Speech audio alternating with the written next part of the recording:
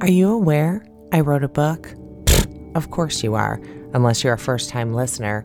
I wrote a book called I'd Rather Talk to Dead People about my experiences at some of the most notoriously haunted locations in the world. Find out why Johnny G's Beat says one of my 2020 favorites, or why Christina says wonderfully written and exciting. Katie says it's one of her best reads ever. Corey says it's paranormal investigating with heart. Head on over to Amazon.com or BarnesandNoble.com and just search I'd Rather Talk to Dead People by me, Kitsy Duncan.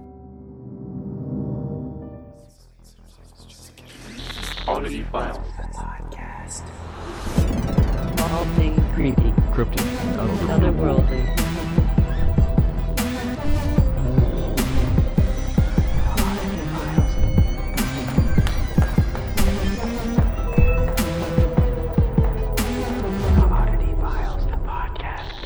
And we're back for you bingers.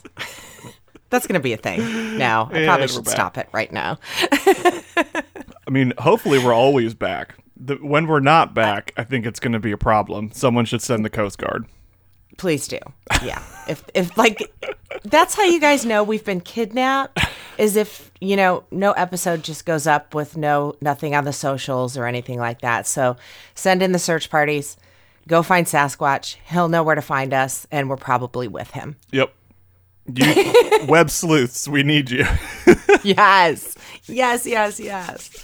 Oh, so Nick and I are recording on a lovely Sunday morning. How are you, Nicolas? Oh, I mean, it's Sunday, so it's like the day where there's not... I feel like if you don't go to church on Sundays, there's really not a whole lot. Like, Sunday is the true day of rest, I feel like. Yes.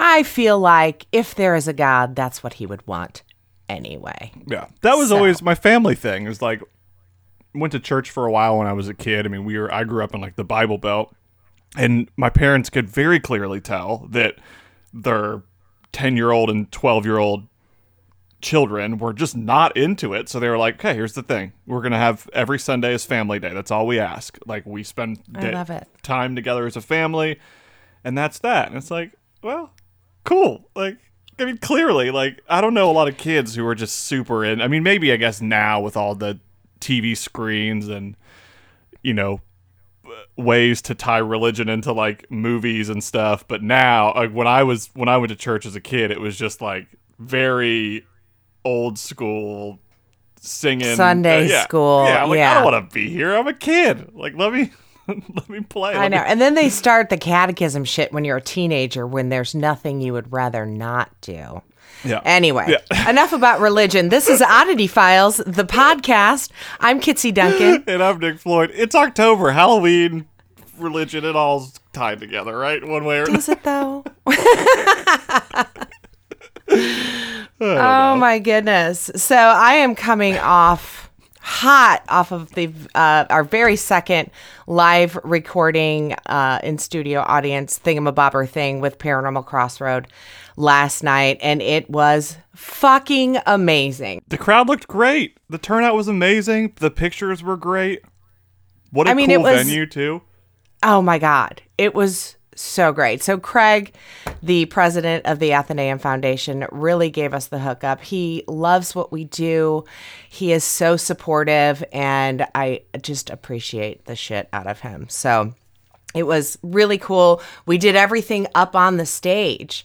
So, so at one point, producer Katie, she's like, so are we going for that Jerry Springer vibe still? I'm like, well, actually, I was thinking more like, you know, Jenny Jones or Donahue, but with this backdrop, it's legit Jerry Springer. Like couches and all and everything. It was great. It was great. So grateful for everybody that showed out. VIP sold out. We only had like a couple tickets left in the end. So my mind is completely blown. Met people I've never met before in my life, nor had KJ or Tiffany. So that was very, very exciting for us all. That's so cool. It looked, I mean, were most people like, what was the, I mean, demographic is not the right word, but where did everyone kind of come from? Was it mostly local folks who watched the show, or did you have some people who crossed state lines to come to the event? Friend of the show, Valerie Sneed, was there. She came up from Louisville. Awesome. And honestly, I met a guy in the hallway who didn't have tickets. He was just talking to, I think it was Heather, who was checking people in. And producer Katie comes up to me. She's like, "You've got a fan over here." I'm like, "Okay." First of all, fan, really. We're all friends, people. We're all friends. But he was in from Texas for the German restaurant next door because it was like a family birthday thing. And I guess he had been following Oddity Files and now Paranormal Crossroad and couldn't wait to meet all of us. So he had to get back to his party. Yeah, but we did selfies. His daughter took pictures with he and his wife and I and KJ as well. And it was really cool. Again, he's like, "I love your show." I'm like, "Really?" It's so funny. That's like my response. It's like, it's in this day and age where like we're constantly served Instagram ads and Facebook ads and email newsletters and all this stuff. It's funny that there's still this like party of people. And I found myself, and I'm sure you found yourself in these camps, these parties as well, where like even things that you're interested in, like podcasts or music, or I mean, even movies too, sometimes we just don't get the memo that these things that we would love to be at or love to attend are even happening until after they've happened. Absolutely. So Absolutely. That seems like a scenario where he just happened to be in town for one thing, and then turns out that you guys were right next door. No, literally, he saw the sign on the door that said Paranormal Crossroad Live, come in this door and head upstairs. So it was really neat. So amazing people. I'm just so freaking grateful. I'm not going to go on and on about it, but if you follow me on all the socials, I'm about to do a massive photo dump. So I'm really excited about all the things. We did have a spirit come through at the Athenaeum that we hadn't met before. I'm not going to get into huge details, but it was a stagehand. We were on his stage and he wasn't happy. So this is going to be this evening is going to turn into our season ender, which we didn't know what we were going to do with for the actual show. So I'm going to try to go back this week and make friends with him because we have plans to do this 4 more times next year at the same place. So he needs to be my friend. Well, I have a question that maybe some listeners do as well. I don't know. Maybe it's just my ignorance because I do have a lot of that. I'm just going to call it what it is. In the world of paranormal investigation and communication, is there sort of a lot of hoops that you have to jump through in trying to communicate or get a spirit to communicate with you in a location where there are multiple? That was the problem we were having last night. And in this said spirit's defense, KJ and I were a little overwhelmed. We didn't start off with we're not here to hurt you, harm you, take you away. We're only here to find out your story. We just went into it. So our goal was to bring the audience members, family members through on the box. Oh, sorry. My timer's going off. And it did happen, but it didn't happen like we felt it should. And we opened up with some really weird activity with the odd box that's never happened before. Like the lights on the front were flashing when they've never done that before. When they were set to be steady. I can set it to flash or I can set it to be steady. I always set it to be steady. And it would only flash when this voice would come through. Oh, wow.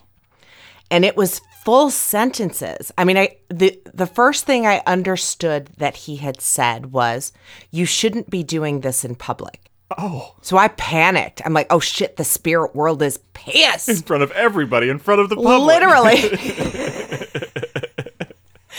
So, but he said some things like, "It's time to go.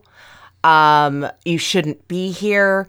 Things like that. And at the time, I just thought the spirit world was pissed. But fortunately, friend of the show, her name is Andrea, which I don't think anybody's met yet, but she has some abilities, and she's really good at understanding the spirits at a location. And sometimes they'll reach out to her before she even gets there. So she came to me and said, there's a stagehand here that's not happy you're on his stage with all these people on a Saturday night. There should be a performance going on. Apparently, he didn't view us as performers. Ah, interesting. Yeah. So, I mean, literally, my goal this week is to go back and apologize to him that I didn't let him know what was going on and what we were actually doing there. So That's so interesting. And KJ and I, that's our thing is we take the spirits into consideration, you know, Right. And last night there was so much going on. We didn't go there. So now we have all this guilt. So now you have to go back and repair. When I imagine too, like in a public setting, which is why I think in the past, when when people go in groups to places that are haunted or where spirits have been known to wander and roam, I think it's all an energy situation. And I think when there are groups of people and everyone's putting off this energy, it makes it more difficult for like the spirits to come through. But this one was clearly very loud and had a lot of energy and was just blowing through anything else that you were probably trying to make contact with. And Absolutely. And I was in complete panic mode. I'm like, this is not how this is supposed to go. I mean, we did have a woman's brother come through. So apparently he was a little stronger than this man whose name I still need to find out. Mr. Stagehand is what I'm calling him right now. And another lady, the spirit she had growing up that her parents called her imaginary friend came through to say hello to her, which was really cool. That's amazing. And I think that too is like, it's all energy and you know, if someone puts off enough energy, they can pull something into the room, even if the spirit isn't existing in this sort of plane that you are in, which is the Athenaeum. So yeah. Oh, and Sarah's nephew came through, a 3-year-old that passed, and he made it very clear that it was him as well. He came through right after we were told not to do this in public, and for a good hot minute, and then Mr. Stagehand came back in through. So it's super exciting, and it will work. I just forgot to do what I do. Right. And it was not overwhelming for me, but there's just a lot on my plate yesterday, if you will. And we'll get there. We will totally get there. I did tell you guys last week we've got a huge announcement. So KJ and I are going to start bringing this into people's homes. And other than to film, so think Tupperware party meets seance. So you get a bunch of your friends together, a bottle of wine, maybe a charcuterie plate thing. Is it charcuterie? yeah. Sure, I can never pronounce that word. And we're going to bring all our stuff and all our things in and bring people's loved ones to them in a fun little party setting. So you can check all that out. It's called Spirit Sessions. I wanted to call it Seance Sessions, but apparently some people frown on the word seance, unlike myself, and gives it too much of a witchy vibe. So, witches be crazy. Yeah.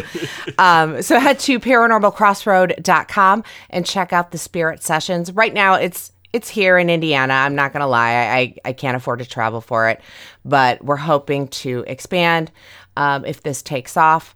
But if you are in the Indiana area or the surrounding areas, which like Indiana has the lowest amount of listeners of this show, you guys, Hoosiers, what the fuck?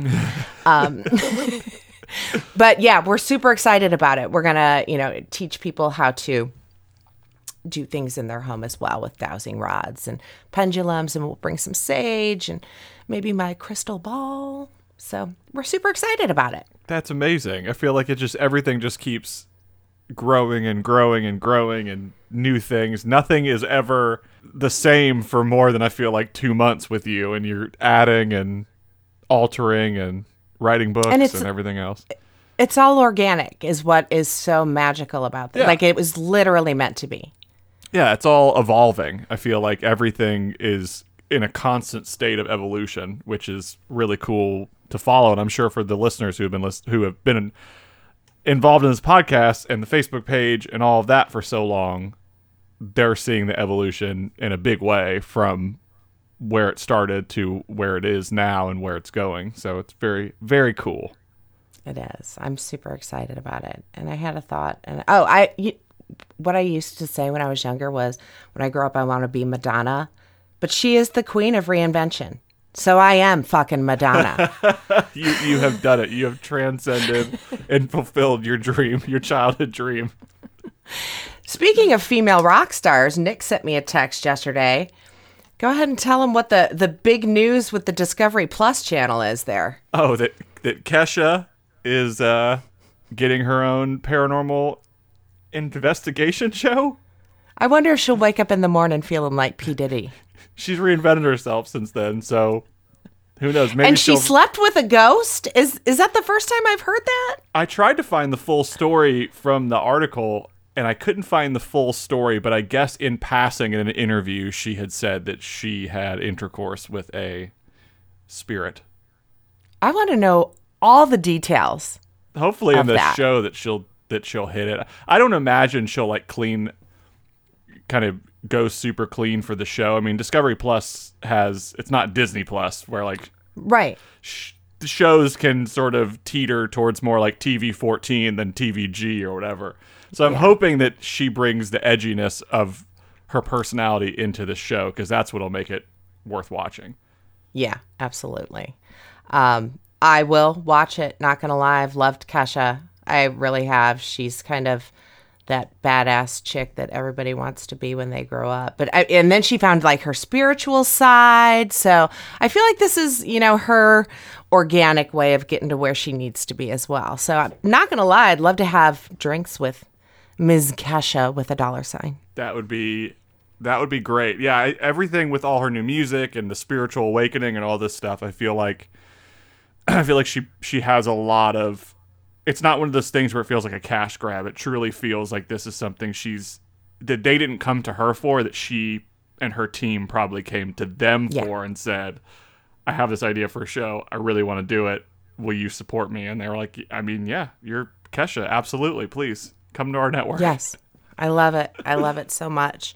So Nick, what's going on with you? Nothing. I mean, I feel like the only thing I need to tee up before my story, without spoiling anything,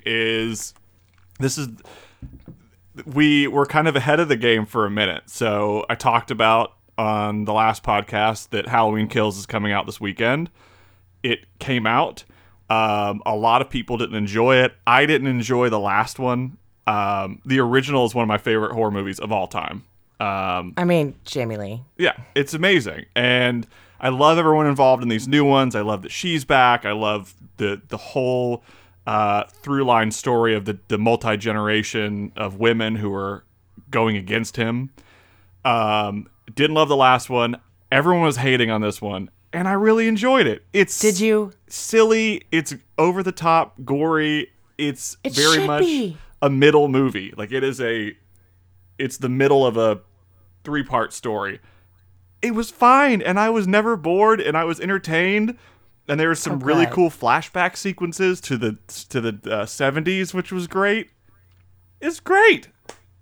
I love it. I adore Jamie Lee Curtis. I've told my husband on several occasions the only person I'd ever leave him for would be Jamie Lee Curtis. I love her so much. But James Jude Courtney plays the main Michael Myers in this one. And he is, talk about excellent energy and swoon-worthy energy. He is amazing. I've gotten to work with him several times over the last few months prior to this movie dropping. So he plays the Shape, a.k.a. Michael, in this film. But I guess all of them come back. Oh, yeah. I mean, there are characters from the original that kind of reappear in this one. It's very much like an anthology where it's like one night in the town, and Michael is obviously from the last movie. He's just super pissed off, and he is stronger than ever and out for blood, and it's just these little slivers of the town, the stories that you're getting, these characters. So Jamie Lee's barely in it, but it's just fun to like meet these characters from the original movie again, but then meet new characters, even though most of them just get obliterated in creative and gross ways. But it was fun. Like, I'm glad that horror is becoming, I think the world that we live in has been and is continuing to prove that it's kind of a bleak world that we're currently living in and have been living in for a few years now. And horror could go to dark, bleak, messed up places because things were okay for a short time there. But horror was always fun. Like, horror was thrilling and it was fun, and you would jump but also laugh and have a good time. And I feel like we haven't had that in a long time. And we're campy horror. Yes.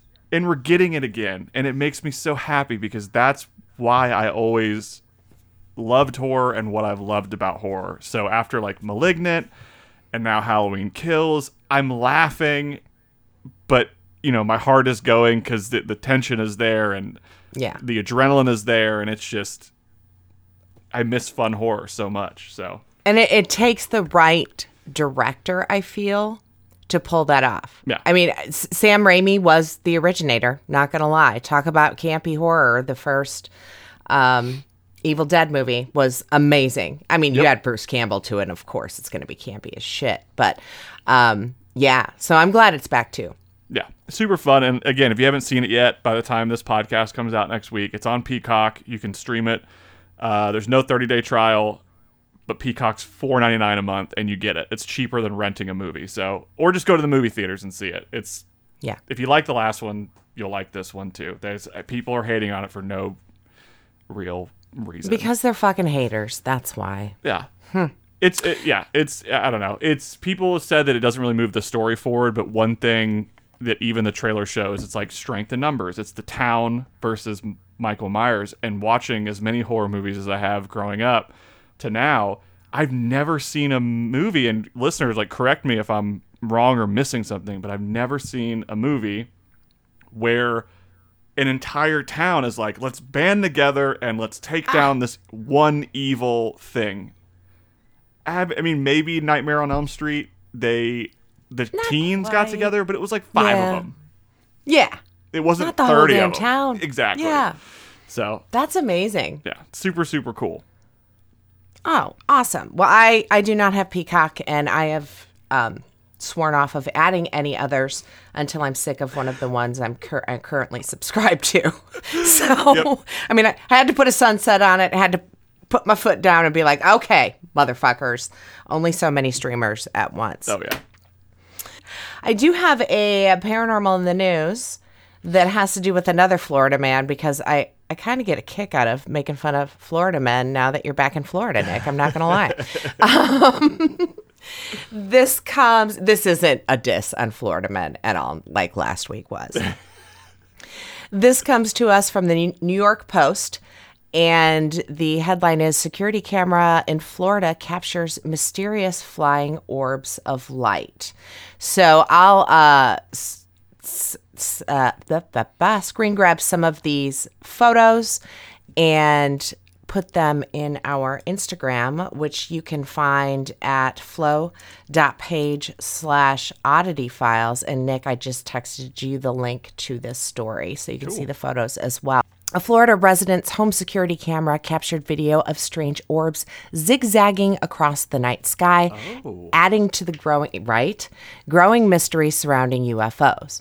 William Fuentes of Palm Coast told Orlando's Fox 35, "I've watched it maybe 100 times now, taken screenshots and blown it up. Is it drones, or is it birds or bats? You know, everything goes through your mind, but in the end, I couldn't really explain it," he added.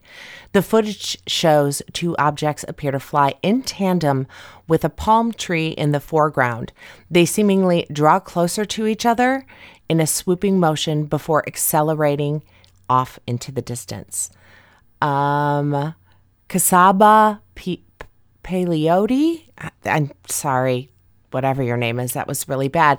Associate professor and program chairman of aerospace physics and space and science at Florida Tech, called the recent spate of sightings a fascinating phenomena. And you know, when you can bring some kind of educational person in and they call it fascinating, there's some validity right there. He went on to say, if you think about it, that there's a possibility that these events are happening because of aliens. Everybody's hoping that these are aliens and not just some better phenomenon. So I could go into more, but Nick, go ahead and describe these screen grabs, because it looks like two like standard orbs. It's not like spacecraft size. They're just like maybe a couple inches around is what I'm gathering. But it's the trail they leave. It's the trail that's interesting here. I mean, this is coming from a Ring doorbell camera as well. This is, I don't know which version of the Ring, if it's new, I don't have those details. But yeah, it's two orbs that are kind of syncing up and then zipping away. But in relation to the palm tree, they seem very small, like the size of a football maybe. Yeah. Which is interesting. But the piece, as you were reading the story, I was just rewatching the 7-second clip over and over again. And what's interesting is as they pass through behind this palm tree, the top orb disappears for a second and basically jumps down a little bit. And so what my immediate thought is that this was a drone. And it was light reflection off of the Ring camera, because the Ring cameras at night are almost a infrared, which is why you get that black and white. So with the infrared filter on, and with any sort of speck with moisture, with anything on that small little camera, which is so easy because the Ring camera is just teeny tiny. This could be... The way that it looks like it's flying, it looks like it is a drone pattern. Okay. I didn't watch the video. I just kind of looked at the stills. But what it leaves behind is what has me puzzled. It almost looks like smoke rings. But if it is a drone, you've got the propellers running. And if there's enough moisture in the air, it might cause something like that. It could have been. They're almost transparent, though. That's what makes me think that it's not a drone. I don't know what kind of day. I mean, it's Florida. We have humidity. Oh, so God. much humidity. The weather's changing right now. I don't know exactly when this video was taken, but I don't know what kind of property they're living on as well. If they're living on a kind of swampland or on water, there could be some fog depending on when this. So it could be cutting through the fog as well. It's just the size is so small. I mean, if we're talking about UFOs, it's so... I mean, they look teeny tiny. Yes. I think they were leaning towards that they are actual aliens flying through the air. I don't know. Orbs, it's a crapshoot. It really is. 1 second, I think, ooh, that might be something. I'm like, no. Absolutely not. So we'll post some of these screen grabs on the Instagram. It's at Oddity Files, one word over there. And you guys tweet at a bitch and tweet at a dude and let us know what you think. Very curious, Yeah, me too. So, see, I told you it wasn't cutting down a Florida man this time. So no. But still, it was fun. Super. Florida's always so difficult because we have... I mean, if this was like Montana, I'd be like, all right, I think you got something here. But it's Florida, and we have gigantic mosquitoes. The weather is weird. The humidity is weird. I've seen so many different light illusions, especially like, years and years ago, like shooting weddings and making music videos at, 2 o'clock in the morning in the middle of the woods. Like, I've seen so many things on my cameras, on my phone cameras. It's just such a weird climate and environment for something like this. But yeah, if it was like dry northwest. Yeah. All right, we can talk. But yeah, if it was a desert, it'd be a whole different story. Oh, I'd be like aliens. Yeah, literally. Little mini baby aliens flying through the air. 100%. Just because it's been so recently that we've podcasted together, I know you go first, sir. Well, you know what? Don't discredit yourself. You knew, and that's all that matters. Yeah, well. So this is a lengthy story, so I'm going to try to get through it pretty quickly. I texted Kitsy before the podcast and said that, usually I add dramatic pauses in my stories for room for banter and just dramatic effect because they're so short usually. So what he's saying is, Kitsy, shut the fuck up while I tell my story. I'm just gonna fly through. This was really interesting, and the reason why I talked about Halloween Kills is because of this story. I didn't know about it. I had no idea whether it's fact or fiction. No one seems to really know, but there's a lot of details to this story. So yeah, here I'm just gonna start. And that story goes a little something like this. I feel wrong when I say it, so I feel Oh like no, you need to say it for not me. at all. People are No. writing it into their listener stories. It's a free for all, guys. They know they know you'll say it though, which is why they do it. So I like that you just said it for me. Sweet. All right. So this is the story of Stanley Steers, and this is the history of that story. Stanley was born in 1912 in Iowa, and there's a lot of details. So I'm not going to read super fast. Just try to keep up. There's a lot of twists and turns. At the time, his parents were elated to have a happy and healthy little boy.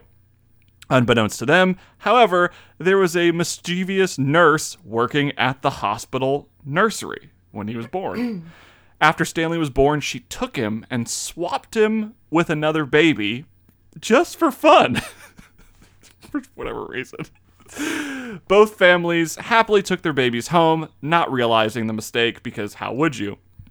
But there was more bad to come. The other family was involved in a terrible auto accident on their way home from the hospital. Both they and the Steers' real baby were killed. Crazy, crazy. Not long after, the Steers discovered that their baby was not their own. The nurse in the hospital was sent to prison, but that did little to help the family deal with the situation they found themselves in. They grew resentful of Stanley and began to drink heavily. They spent the majority of their time drunk. Okay, real quick. Kids do that, though. Make you want to drink. Go ahead. Oh, yeah, I mean, like, that's just raising a child, right? Like, Literally. they spent the majority of their time drunk and shouting at the young boy, locking him in his room and trying to make him miserable as punishment for not being theirs, which is a really fucked up thing to do. Then they had another baby, this time a little girl. They named her Susie, and she became their whole world. She was their princess, and they gave her everything she could ever want, while still treating Stanley like he was the bane of their existence. Susie picked up on it, and she too began to treat Stanley very poorly, often hitting... Literally Harry Potter. Listen, I think a lot of things were inspired by this story. Harry Potter being the less murdery version. She often hit him and kick him and was always yelling at him. In school, Stanley was often bullied for how he looked or how he behaved. His sister did nothing to help, often joining in when the other kids would tease or mock him. He had no friends and got very poor grades. In 1923, when Stanley was 11 years old, all he wanted to do was go trick-or-treating like all the other kids. He had never been allowed to go, but his parents said no, yet allowed Susie to go to a Halloween party the night before Halloween. This child, you let a 10-year-old girl go to a Halloween party? No, I feel so bad for this little boy. I feel bad for him too, but I don't know if Just it justifies his behavior. Twists and turns? Okay, bring it. Little did they know, letting little Susie go to that Halloween party in 1923 would be the final straw. Just hours after Susie returned home, Stanley snapped. He took a butcher knife from the kitchen and stabbed her multiple times until he knew she was dead. He then turned on his parents, killing them in their beds. Finally, he turned to the family dog, killing him as well. Not the dog! Damn it, Stanley. You took it too far, Stanley. When Halloween came, he went trick-or-treating for the first time ever.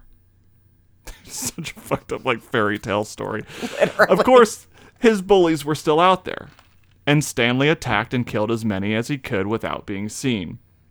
At one point, he even invaded the home of one of his bullies, killing him and his entire family before returning to the street to collect more candy. He was having the time of his life and stayed out until morning at 11 years old, sitting on a swing at the school playground, gleefully eating his candy. That's when the feds swooped in, and he was taken to a private psychiatric institution where he was studied for the next 13 years. All records of Stanley were suppressed, including his Halloween killing spree. To the rest of the world, it was as though he never existed. The fuck? They scrubbed it all because they didn't, in the 20s, they didn't want an 11-year-old this killing spree to set the world ablaze.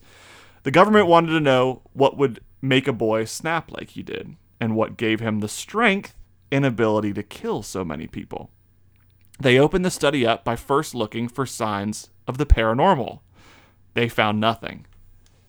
I don't know how they would find something, even if they tried, because we've talked about this in many stories. Not even the slightest sign of demonic possession. But they didn't stop there. They knew he was a danger, and they continued working on and with him. But then, on Halloween, 1936, a couple of orderlies started to harass Stanley. He was now 24 years old and had grown quite a bit over the past 13 years, standing at 6'4" and 260 pounds. This They is should have known literally better. Rob Zombie's Halloween minus the stripper mom. Okay, go ahead. It is. It's like eerily, and this story has lived on the internet for, I mean, years long before. Where I pulled this story from was 2006, I believe, is where this story was from. And it's been, I mean, even before that as well. Stanley snapped their necks as easily as if he were snapping a pretzel in half. He walked right out the front doors of the institution where he was met with resistance. The feds had been alerted and were standing armed in the parking lot. Stanley didn't stop, though. He walked straight out, and while he was shot multiple times, he managed to take out everyone who would try to stop him. No fucking way. Some say Stanley possessed superhuman strength and that he was able to lift and throw a car, killing all the federal agents in the parking lot that night. Others say he was just that terrifying that he felt no pain, and the agents backed down or were killed when Stanley got his hands on them. With there being no legitimate or legal record of Stanley Steers, we can never know for sure if he really existed. However, we do know that John Carpenter, the director of Halloween, has stated that when he was in college, he went on a class trip to a mental institution in Kentucky. There, he visited the most serious mentally ill patients. I'm covered in goosebumps right now. Among these was a young boy aged 12 to 13. He said the boy gave a, quote, schizophrenic stare, a real evil stare, which he found, quote, unsettling, creepy, and completely insane. And that this young boy was the inspiration for the killer that we all know as Michael Myers. I am fucking covered in goosebumps right now. Well done. Boo! Mathematically, the timelines don't make sense, But, but you know. exactly. Let's knew not that. overthink this. Let's not overthink this at all. That was beautiful. Apparently, and it wasn't in this specific story, but I had read a longer version, that this was one of the first cases, publicly, even though the records were scrubbed, that publicly the government, the federal government, it's one of the first cases they looked into signs of paranormal because they didn't Literally the X-Files before the X-Files. Yes. They didn't think, they're like, this is not human. This is not what a human being, a child, would do. So there has to be something else at play. And so they actually investigated for quite some time while he was institutionalized into signs of paranormal. It's one of the first cases. I love the fact that they went to, oh God, he's got to be possessed. It's got to be the devil. Oh shit, that was so good. Yeah. I never knew. And that's why before before we podcasted, I texted you the name to make sure it didn't ring a bell. Oh my God. Poor Stan. Literally, it's like all the Halloween movies wrapped into this little story, specifically Rob Zombies, because Rob Zombies was able to give me empathy for Michael Myers because he did have a fucked up childhood. You know what I'm saying? So, wow. Yeah, Very cool. I highly encourage, and this is not disrespecting storytellers, creatives, filmmakers, writers, authors, whoever. Every story is based on some form or another of fiction, or of nonfiction. I'm sorry. Yeah. So every piece of fiction is based, even in the slightest. So that's why when I finished watching Halloween Kills, I Googled. I was like, there's got to be. John Carpenter got it from somewhere. There had to have been some inspiration. And so apparently, he based it on the story of Stanley Steers and Ed Kemper, who Ed Kemper is. Ed Kemper. Yeah, Oh. in the show Mindhunter on Netflix. You can see him in that. It's my favorite. So. That actor who plays Ed Kemper, oh my God. Highly recommend Mindhunter on Netflix. I heard they're not renewing it, and I'm a little shitty. So Netflix may be the first streaming I drop. The first one to go. Yep. Yeah. So definitely, like, if there's a horror movie you love, do research, figure out what combination of stories, true or even like urban legends, were rolled into. Oh, as I punch my microphone. What did that microphone do to you? Listen, I don't know. But yeah, just look into it, and you'll find stories that you might not have even known existed, like this story that blew my mind when I read it. So amazing. I love how your mind works. Let's throw this over to commercials. I've got a quicker story that I think you're going to love, Nick, and we'll be back. One thing the pandemic has taught us is comfy is key. Am I right? You need to check out Fabletics. With styles for both men and women, whether you're working out while listening to Oddity Files or, just hanging out on the couch watching something creepy on TV. And now with this exclusive Oddity Files promo URL, which is tinyurl.com/FableticsVIP, you can save 70% off of everything or get $12 bottoms when you buy two. Head to tinyurl.com/FableticsVIP. New VIP members exclusive, 70% off statewide offer valid in select Fabletics products on the first order you place as a new VIP member and is subject to availability at Fabletics.com. Offer cannot be applied to previous purchases or the purchase of gift cards and cannot be redeemed for cash. Offer cannot be combined with any other offer, promotion, or discount. Discount is automatically applied at checkout. No promo code necessary. Just head to tinyurl.com/FableticsVIP. Tell them Oddity Files sent you. Again, that's tinyurl.com/FableticsVIP. Extra, extra, read all about it. Okay, so that was lame. But we have a new merch store, my friends. Head on over to tpublic.com/stores/oddity-files. Guys, we've got everything there. We're still adding more. The prices are much more cost effective there, and the store is so easy to navigate. What are you waiting for? Head on over to tpublic.com/stores/oddity-files. Get your merch on.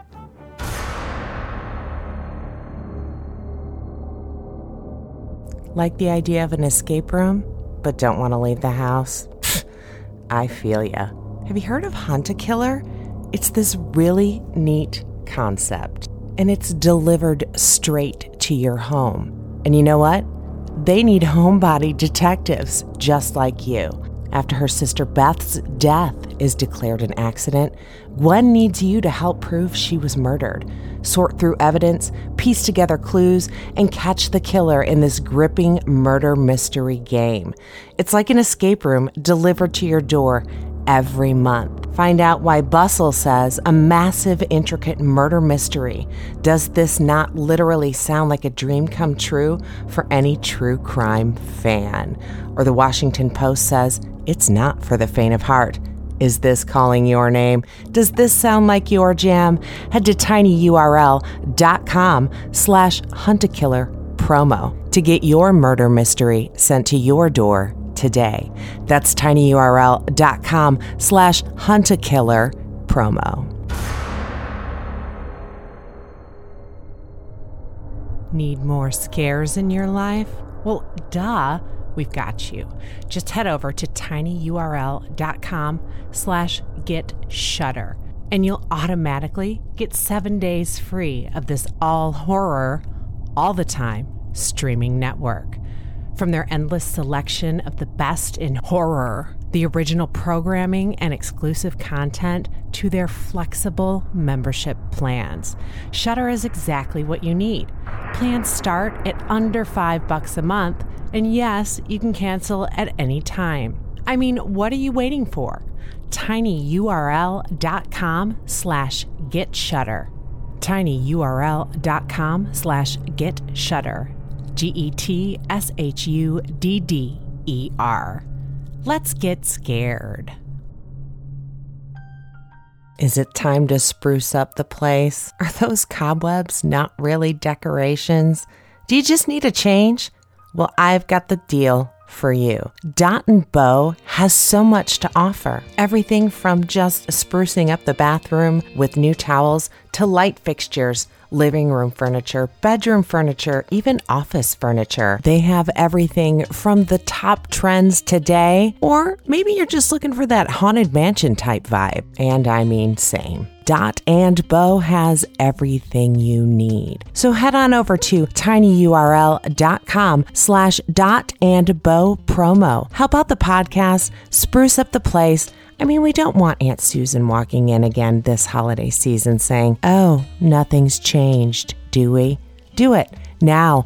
tinyurl.com/dot&bow promo. Okay, so...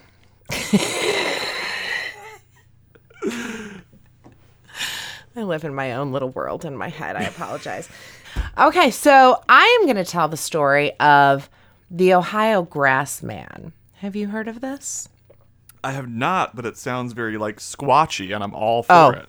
It's so freaking squatchy. And it's got a fairly recent tie to it as well. I didn't realize that the big man was so prevalent in the state of Ohio.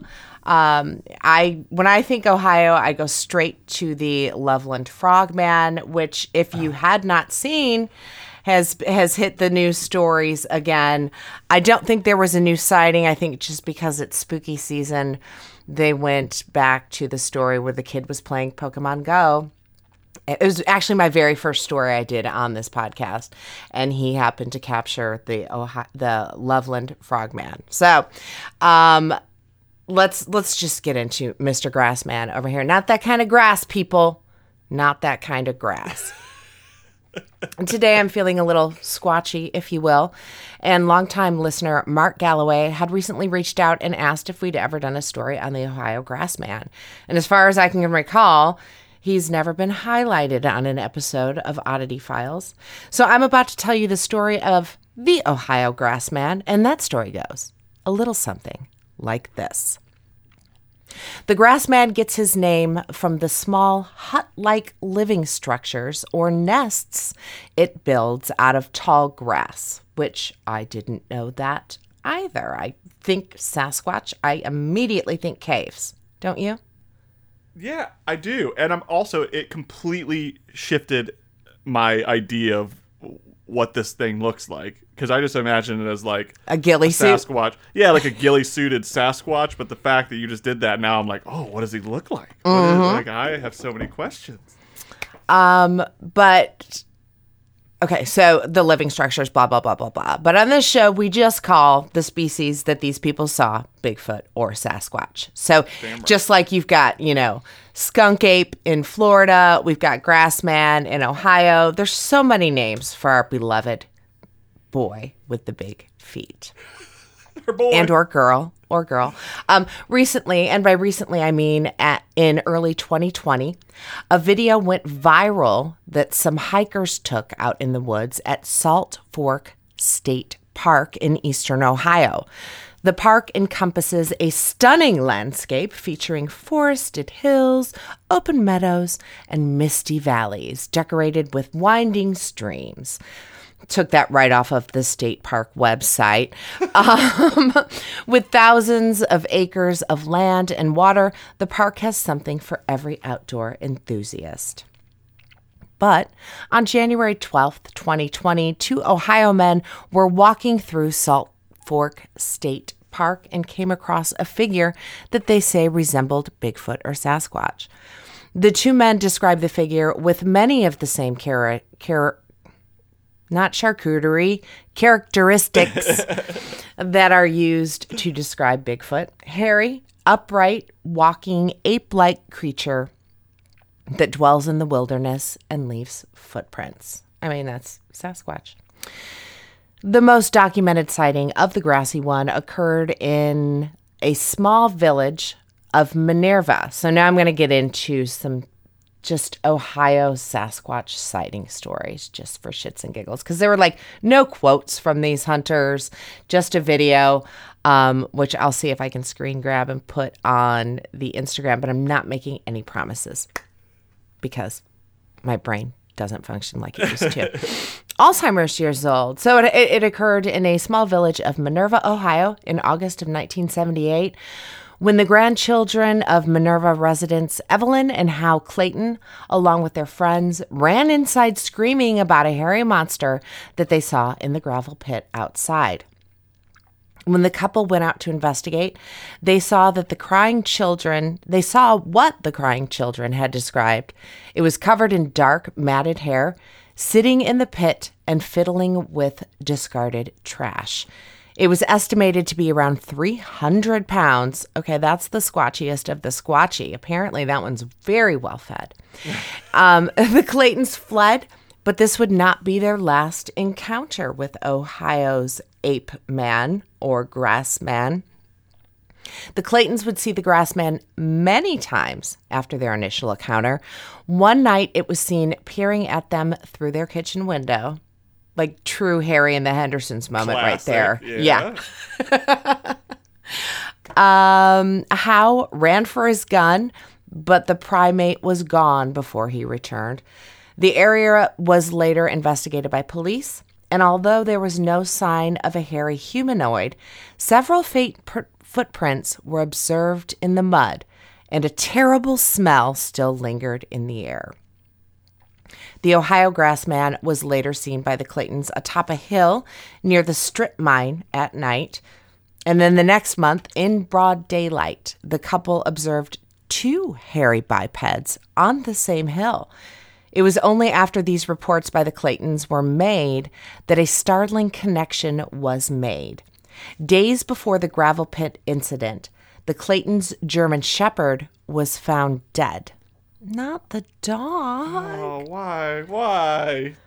Presumably killed by the hairy beast. Now, I'm going to go out on a limb and say, stop blaming shit on the dog. Maybe they had a demon child. Okay.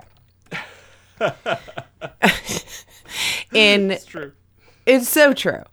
So in 2012, this is another very well documented Grassman sighting in Ohio. Debbie Sherman of Geneva, Ohio, got her Sasquatch claim to fame when she was driving home on an early Monday morning after a night of playing cards with friends when she saw something moving across a field. At first, she had no idea what it could be. Debbie said, "I thought it was a dirt bike. Then I saw it was massive in size, standing on 2 feet, and was standing tall, really tall." Okay, Debbie, how do you go from dirt bike to this? I think there might have been some drinks while she was playing cards. Usually you hear a dirt bike before you see one. Especially Literally. when you're out. I mean, they're very they're one of the loudest bipedal vehicles. Mm-hmm. So Harley, of course, comes first, but Yeah, I mean, if you're out in the woods and you're revving and you're going through the trees and the mud, I mean, it's like, I mean, Yeah. like, what do you do? Why would you start there? Yeah, I know. I the last story's the best story, but Debbie obviously was having some drinks while she was playing bunco. I don't know what's a good card game. Absolutely. Homegirl was definitely buncoing it up in the woods with some wine. She went on to say, I was driving west and it was on the north side of Route 20 before Northridge Taxidermy. Noting before the sighting, she didn't really believe in the existence of Bigfoot. I was driving and he was coming sideways from me, she said. He was big and hairy and muscular. I slowed down thinking we were going to collide, and then all of a sudden he was gone. Maybe some edibles with the wine? I don't know. I feel like not everyone is a great storyteller. No. Debbie falls under that category. Debbie's listen. Not to be a Debbie Downer, but that was the worst pun ever. No. Well, where I took this story from, obviously thought she was a bad storyteller as well, because they went on to say, Sherman holds a steady job, keeps to herself and her family, and was a little uneasy about coming forward about her Bigfoot story. Translation: Debbie works at McDonald's and had a rough day at work. Like that they said translation as well. Exactly. You can't translate English. What are you doing? I mean, you can for people who don't, but like never mind. Keep going. When she got home around 3:20 a.m. Monday, she went on the internet and found a local Bigfoot society through the organization's Facebook page. The society investigators Steve Blair and Rich Washington drove to Saybrook Township to check into Sherman's sighting. The pair made contact with the landowner where Sasquatch / dirt bike was spotted, and received permission to look around and found some tangible evidence. Blair said they found tracks in the range of about 17 inches long and 8 inches wide. One track was in the mud, Blair said. You can see something walked through here. They also found what looked like a nesting area, he said. Here's another sighting. It occurred in March of 2011 along Interstate 90 near Geneva. A man described a Bigfoot according to Ashtabula Bigfoot Field Research Organization. Sherman said one of her relatives said she encountered a Bigfoot near Whispering Willow Mobile Homes in Harpersfield Township. At the time, she was skeptical, and she said, now I'm just not sure. It was as recently as April 2021. The sightings are still coming in. A 20-year-old woman walked out of the warehouse 24-hour gym around midnight after her workout was complete. She turned to the right and headed to her car in a very well-lit parking lot. There were no other vehicles in the lot on that side of the building, and the construction was built in 2018. But she was reportedly not alone on the cool, clear spring night on April 24th of this year. Did I say this year? Yeah. Yeah. Okay. The woman heard a twig snap. She looked and saw a creature 7 or 8 feet tall and covered in gray fur, racing back into the woods about 30 yards away. It was far too large, likely several hundred pounds, and moved too quickly to be a man. Shaken and in tears, she called her parents from a nearby restaurant, asking them to come and drive her home. Her stepfather then made a report on the Bigfoot Field Research website stating, my 20-year-old stepdaughter had a visual sighting last night in Ashland, Ohio. The date was 4/24/2021. It was about midnight, and she had left a 24-hour gym that has woods behind it. She saw a gray, over 7-foot creature after hearing a twig snap. She stated it was way too large to be human, and it moved way too fast as well. She called us from the local Bob Evans parking lot in tears, asking for us to come drive her home because she was so shook up. It was a terrifying experience for her. I went and inspected the area briefly the next day. I found many old deer tracks, but no imprints of the creature she saw. I am not a hunter or a tracker, and I only spent about 10 minutes in the area. She is one person I would consider an extremely reliable witness. She's a very responsible college student that is very moral and truthful. She does not drink and take drugs like Debbie. The follow-up investigation posted on bro.net had Matthew Moneymaker reporting this. Matthew said, I spoke with the father and later the witness herself. They're both very credible. This is not a hoax report. It happened less than a week ago from the time of this posting. Before calling the father of the witness, I had figured out the location and examined aerial photos of the surrounding landscape on Google Maps and Bing Maps. There are open fields nearby and a large swamp 100 yards or so north of the patch of woods, but also some businesses nearby, including a Motel 6, that made me somewhat doubtful at first.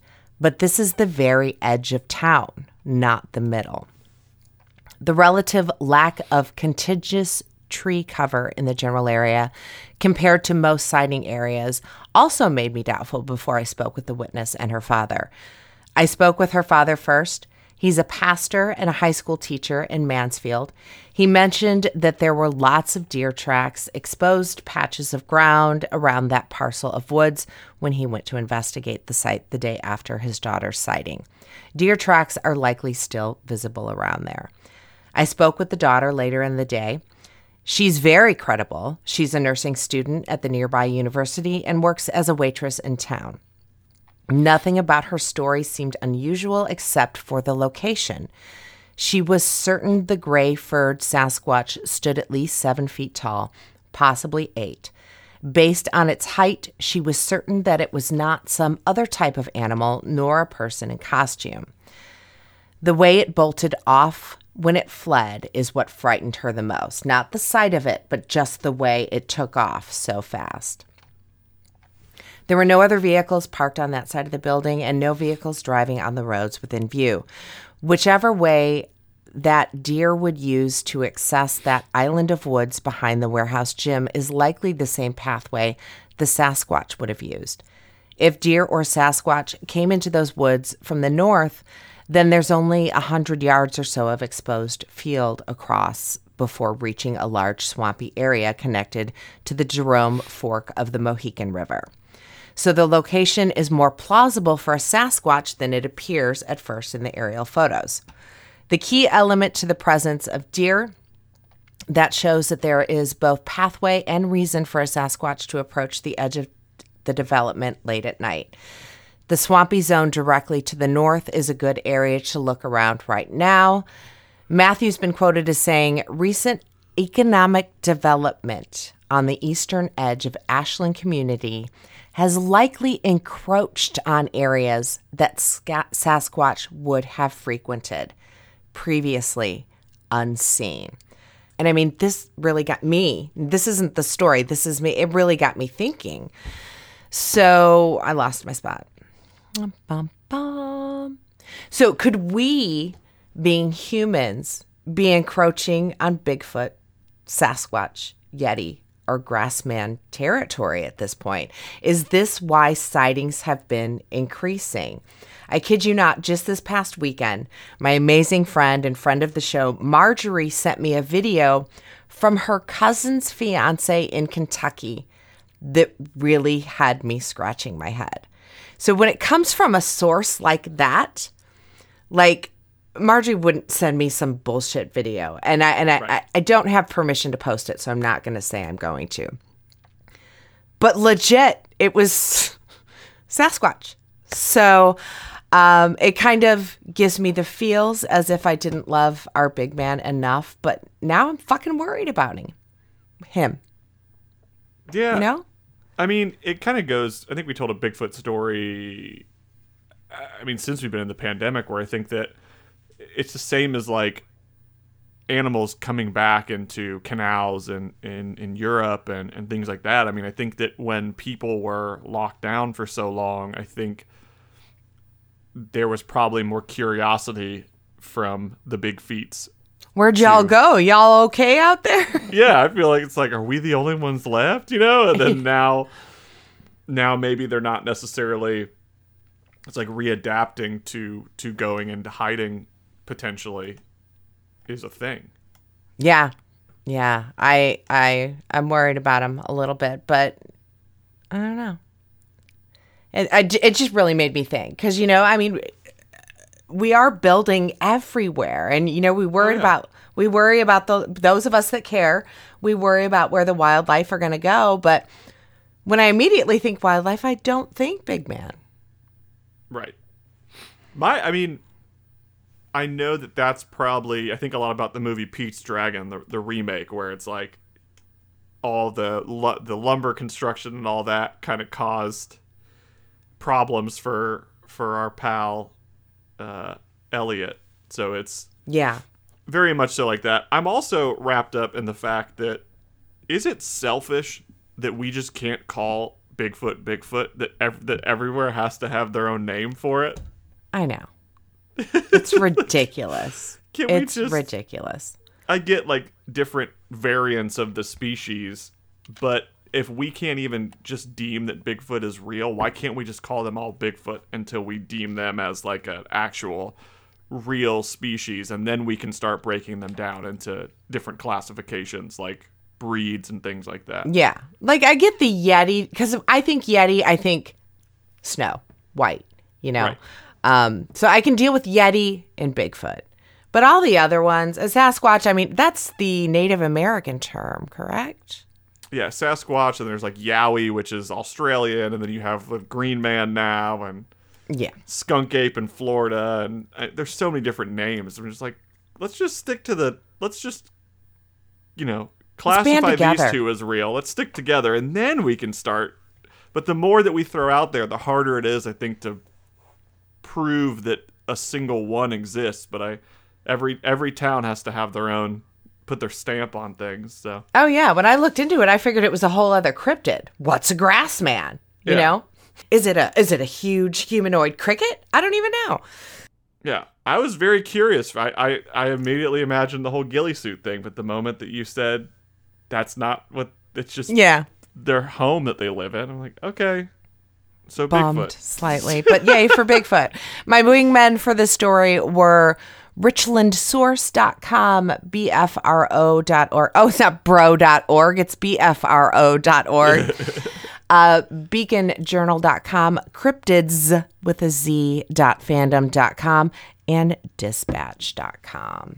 Yeah. I've also had problems trusting Matt Moneymaker in the past, but the fact that you said he used Google Maps and Bing, my trust decreased infinitely.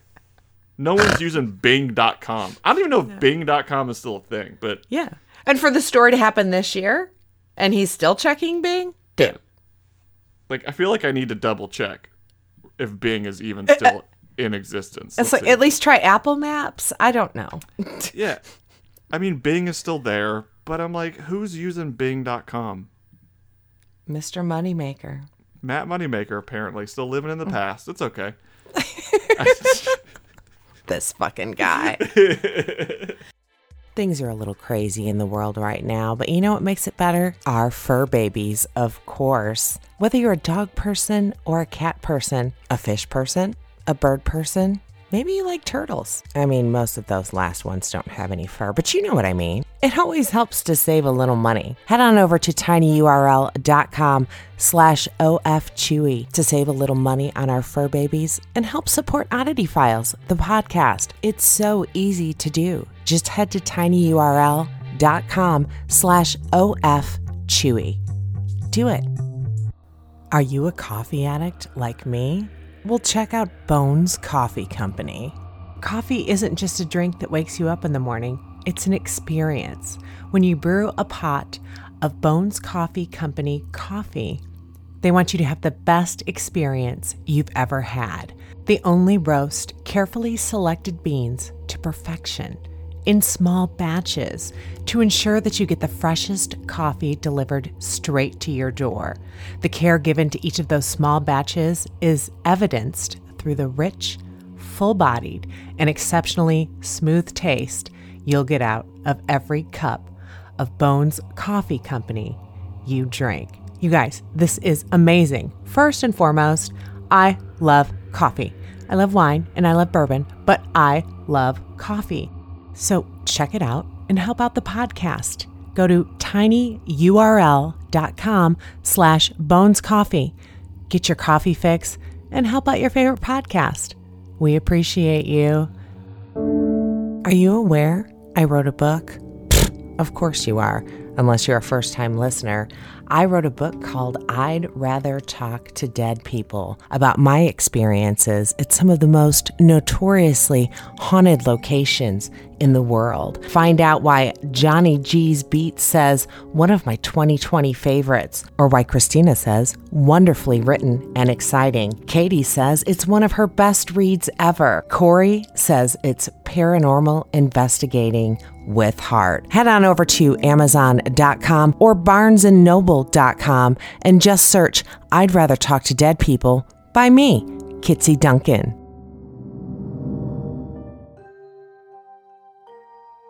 Find out why people are calling Paranormal Crossroads a great spiritual journey or groundbreaking, heartfelt, funny. This new series is absolutely amazing. Just head to tinyurl.com/paranormalxroad. That's the letter X. This all-female paranormal team, including myself, Kitsy Duncan, KJ, and spirit medium Tiffany Rice. Go where no paranormal show has gone before. We head to people's homes and places of work where they're dealing with a haunting of any kind. 9 times out of 10, there's happy tears, there's laughter.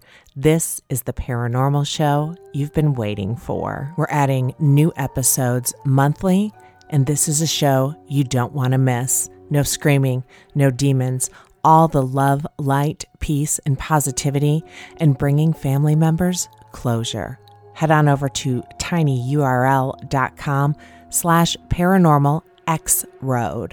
That's X as in the letter X. Guys, I'm going to beg you for listener stories one more time. We're getting low. You guys really came through. I appreciate those of you that did send in stories, but send us everything. Whatever you got, even if it's story ideas, those have been very helpful for me the last couple weeks. Yeah, please. Yeah. So it's oddityfilescrew@gmail.com. Even if you've got a friend that doesn't listen to the show that told you a story when you were 12, I want to hear that story. Okay, so this listener story comes from Evan, whom we all love and adore. And I did not read it because he did mention we may get the feels from this one. So I wanted my true reaction to come over. The subject line is Edie learned to share. So Edie was Evan's cat that attacked Static Man after Evan's grandfather, who we found out was actually Static Man, came for his first visit. Edie has since passed, and Evan has a new cat. So let's go, shall we? Okay, he starts with, okay, I'm warning you now. This one is going to make someone cry. It's probably going to be me. Yep, it's already me. For those who don't know, after my cat Edie died last year, we're actually approaching the 1-year mark in October. My sister gave me one of her cats, and his name is Louie. Viewers of Paranormal Crossroad might recall that the pet communicator I spoke with, her name is Cindy Huff, told me not to let Louie sleep in Edie's bed because she didn't want to share. Louie avoided the bed as far as I know. In fact, he seemed scared of it. He'd get as far away from it as he could when he walked past it. He'd lay next to it sometimes, but never in it. That's until a couple days ago. I came into the living room to see Louie playing in Edie's bed next to the couch. I had moved it after Edie died, but it didn't feel right anywhere but in her favorite spot. I walked into my bedroom and grabbed the cast of Edie's paw prints and out loud said that I knew she didn't like Louie in her bed, but I didn't have the heart to move him. I can't afford to live in this house much longer, and everywhere I can't afford doesn't allow pets. I asked Edie to be nice to Louie and to stay with him if I have to give him up. He's only 3 years old, and I'm at least his fourth owner. He needs someone to stay with him and protect him. I hope it's me, but if I can't keep him, I need to know he's safe. Sometime during this, Louie came into my room and stared at the ceramic cast. I showed it to him and told him I asked my other cat to protect him. I have no idea if Louie understands English, but he nuzzled and licked that little disc while purring louder than I've heard him. Goosebumps. After this conversation with Edie, I went to bed. The next morning, I woke up feeling like something was jumping on my chest. I knew the feeling. I'd felt it every morning for years. Edie wanted me to get out of bed. I complied, walking down the hallway, feeling her against my feet as I walked. Edie didn't brush against legs. She slammed her full weight into feet as they were lifted with each step. I feel like Edie and Venus would get along really well. She was weird like that. It's how I knew it was her. When I got to the living room, I saw Louie in Edie's bed again. I thought Edie was telling me to move him, so I reached down to pick him up. About a foot away from the living, visible cat, my hand pressed against something firm and furry. I felt it vibrate and heard a familiar purr. It wasn't Louie's. Louie's purr is loud and steady. Edie's purr is segmented and sounds more like the wet popping noise you hear in your head when you try to breathe with an incredibly runny nose. That is my life. It was like she never figured out how to purr, and this was her attempt to imitate other cats. When I realized I was touching Edie's ghost, I pet her a couple times real quick. I don't think I have to tell you I was crying, but I could feel her wiggle and lean into my hand. Louie started purring at this point and moved over on the cat bed, so he was only taking up half. Oh my gosh. Wow. I felt Edie walk away from me, her tail flicking my hands as she did. Then Louie started nuzzling the air and then licked as if he was grooming another cat. I think Edie was telling me she would take care of Louie and proudly showing me he was mature enough to share her stuff with him. As I was typing this, Louie crawled into the cat bed, and I felt a weight next to me on the couch, as if they both were trying to tell me, "See, we get along. We got this." I hope I can take Louie and all of my other housemates with me wherever I end up moving. They always know what to do when I'm stressed and worried. Evan. Wow. Evan has so many. I mean, I like that Evan said housemates. Because I mean, he's got all the spirits plenty, there. Yeah. There's plenty there, but again, I think that Evan's perspective of these signs and these moments and things is just such a beautiful perspective to have, and it's so you can't discredit anything that's being told. No. Because these are true moments that are helping him cope with anything that has been difficult, anything that's been hard. And losing a pet is like losing a family member. If you have pets and you're actually an animal person, it truly feels like you have lost a part of your family. So, like these little bits, these little moments of healing, are just really special. And I'm happy that he's sharing them with us and sharing them with the listeners as well. Like that takes a lot, and it's just great.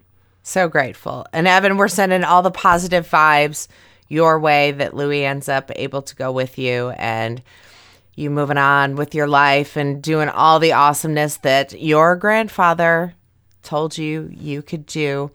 Just check out that Paranormal Crossroad episodes called Static Man at paranormalcrossroad.com. Fuck my life with these allergies. But yes, send in your listener stories, guys. oddityfilescrew@gmail.com. Be sure to check out the Patreon page if you haven't already. It's patreon.com/oddityfiles. Find all the stuff and things Oddity Files at flow.page/oddityfiles. Our podcast producers, we thank you so very kindly. Donald Blanchflower, Ryan Hoke, and Doug Malden-Locke. I'm fucking Kitsy Duncan. Weird is the new cool. And I'm Nick Floyd. Ghost on. And no, I'm not fucking Kitsy Duncan because... I was about to say. Let's just fucking sign off. I got nowhere to go. Thanks for listening. Head to flow.page/oddityfiles for all things Oddity Files. Links to our merch, links to our sponsors, links to all the things Oddity Files. We appreciate your continued support. We appreciate you spreading the word. Please don't forget to leave a review on wherever you're listening. Again, all things Oddity Files at flow.page/oddityfiles. Theme music provided by James Grice, edited by me. Take care. We'll see you next time. No, you won't. You'll hear us next time. Bye.